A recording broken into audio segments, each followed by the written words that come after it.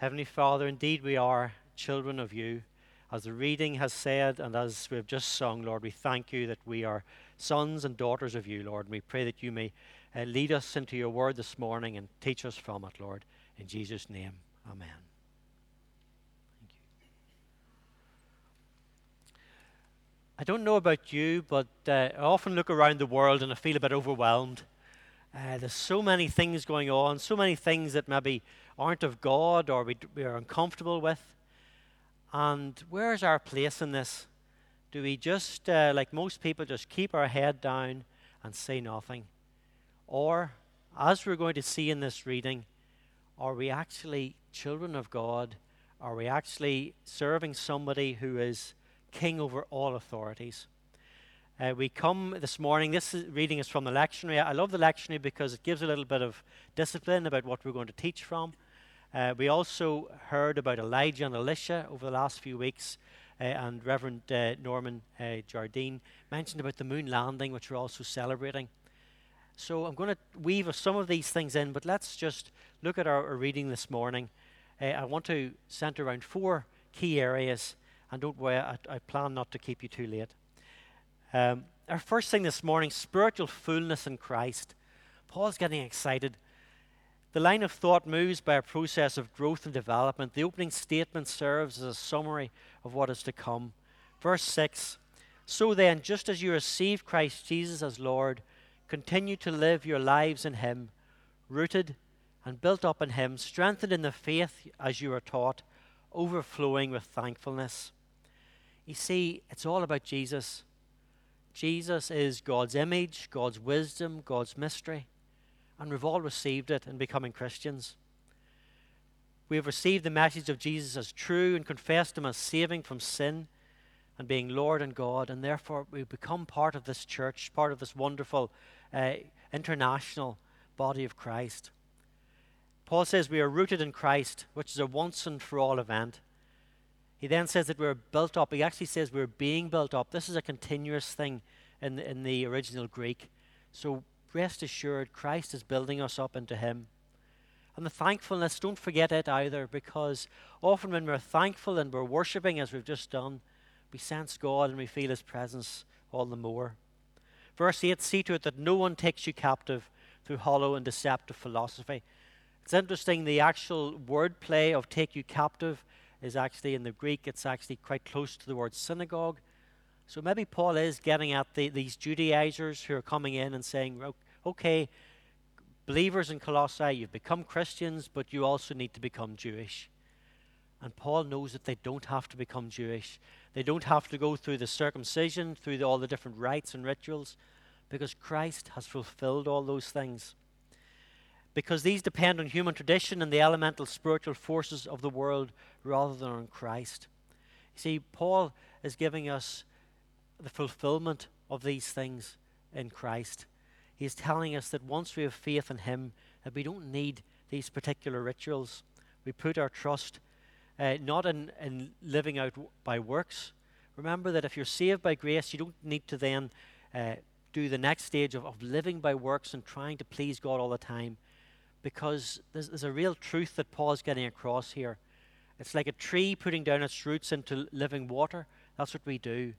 And we put our roots down into Jesus. That's our key aim and what we are to do. Now, yes, the fruit will come, but the fruit is a byproduct. It's a result. Our behavior will improve, but don't get over emphasizing on the behavior and all these things. The key thing is Jesus. Jesus is everything, and the more we get to know Him, the more things like that will happen naturally. For in Christ all the fullness of the deity lives in bodily form, and in Christ you have been brought to fullness.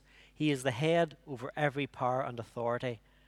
The second point I want to bring out this morning is He is the head of every authority. Now this is very apt in Colossae because there are all these other deities and all these false pagan gods. But Paul's saying, look, you don't need them because Jesus is head over everything. These are false gods anyway, but you don't need to be a Christian and also to worship at the other temples or also to worry about these other false gods. You see, We know as Christians that it's a waste of time to worship these false gods, but Paul's just reiterating that, look, even if they existed, Christ is above all. And maybe in our own lives we have other false gods. We think that we need to do particular things to get on in life, maybe in our work, maybe in politics, maybe in society. But remember that Christ is head over all things, and may that give us encouragement when we see a world that seems to be ignoring him. All power structures, political, social, or racial, have the potential to become rivals to Christ, beckoning his followers to submit themselves to them in order to find food or security. But that invitation is both blasphemous and unnecessary, because there can be no rivals with Jesus, and besides, we need no one but him anyway.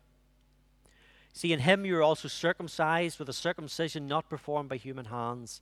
Your whole self, ruled by the flesh, was cut off when you were circumcised by Christ. Do you see the bluntness of Paul's language? He's saying, look, you don't need a medical procedure here. You don't need to get circumcision, because spiritually Christ has already taken off the old. He's taken off the old sinful nature. He's thrown it away, and you no longer need to go back to that. Having been buried with him in baptism, in which you are also raised with him through your faith in the working of God, who raised him from the dead. Remember that we serve a God who can raise us from the dead. And all the other powers and principalities can't do that. We serve a risen Savior, and we serve an almighty God. When you were dead in your sins and in the uncircumcision of your flesh, God made you alive with Christ. He forgave us all our sins. It's already done. It's already paid for. Having cancelled the charge of our legal indebtedness, which stood against us and condemned us, he has taken it away, nailing it to the cross, and having disarmed the powers and authorities, he made a public spectacle of them, triumphing over them by the cross. You see, these verses apply this to the situation with the Colossians, for when as Gentile Christians, Christ's victory on the cross means freedom from the tyranny of forces around them. They were not overawed because they already knew God. And the third thing I want to look at this morning, if God is in charge, we have significance. I know the world can overwhelm us, but remember who we've just talked about, that Christ is head over all powers and principalities. Now, if you forgive me, I want to nip back into the story of Elijah and Elisha just for a few minutes, because have you heard of Obadiah?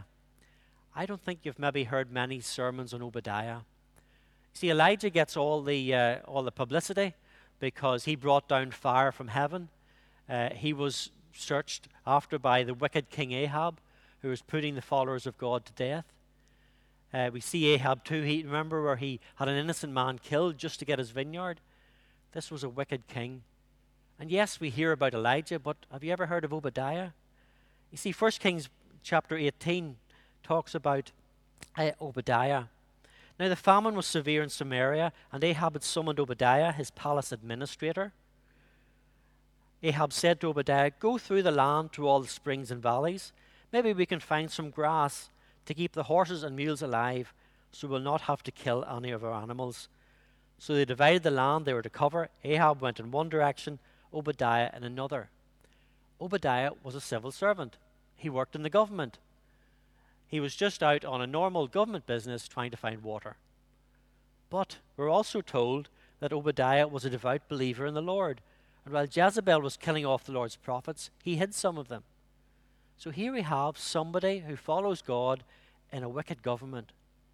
And let us just remember that as our government and as things overwhelm us, may we remember Obadiah, that if we think we have it bad, he had it terrible.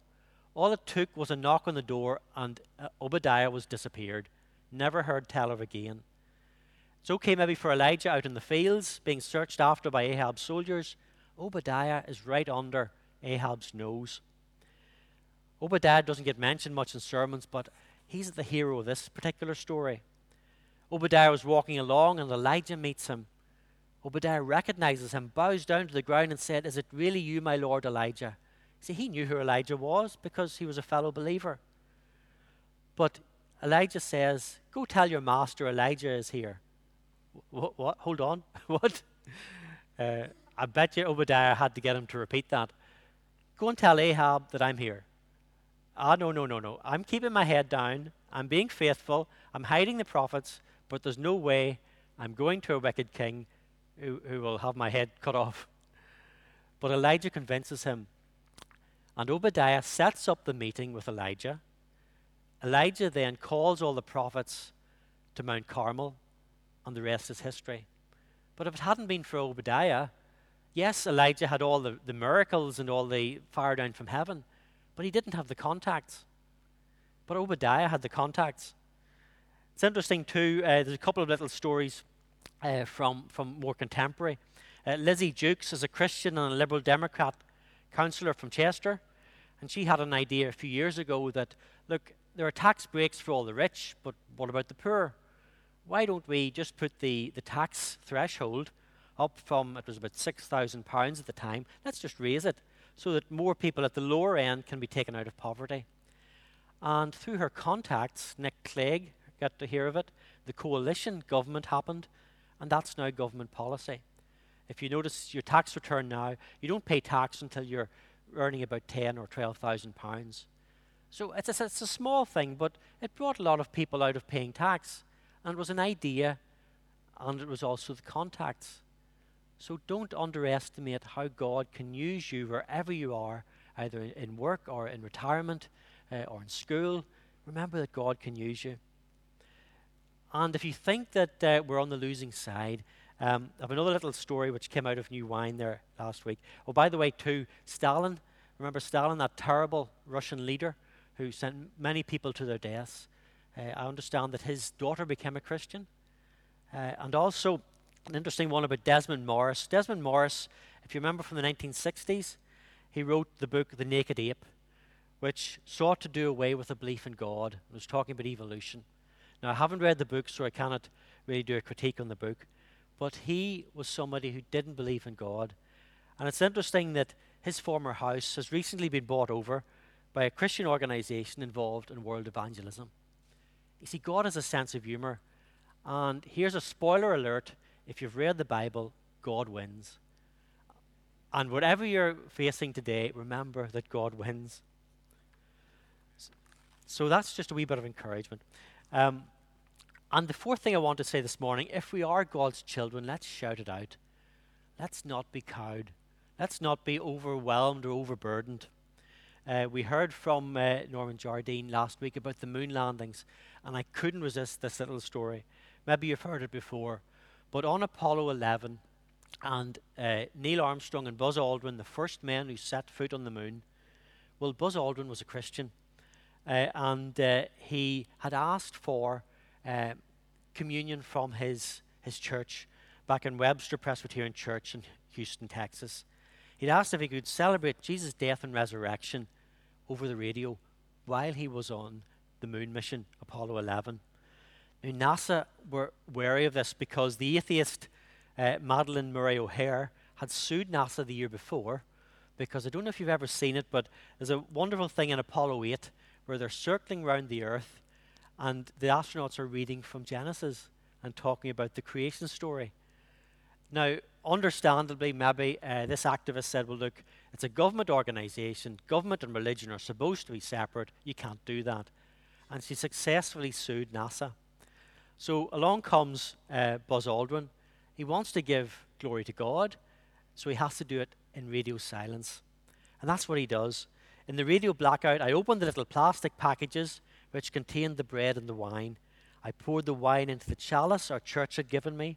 In the 1/6 gravity of the moon, the wine curled slowly and gracefully up the side of the cup.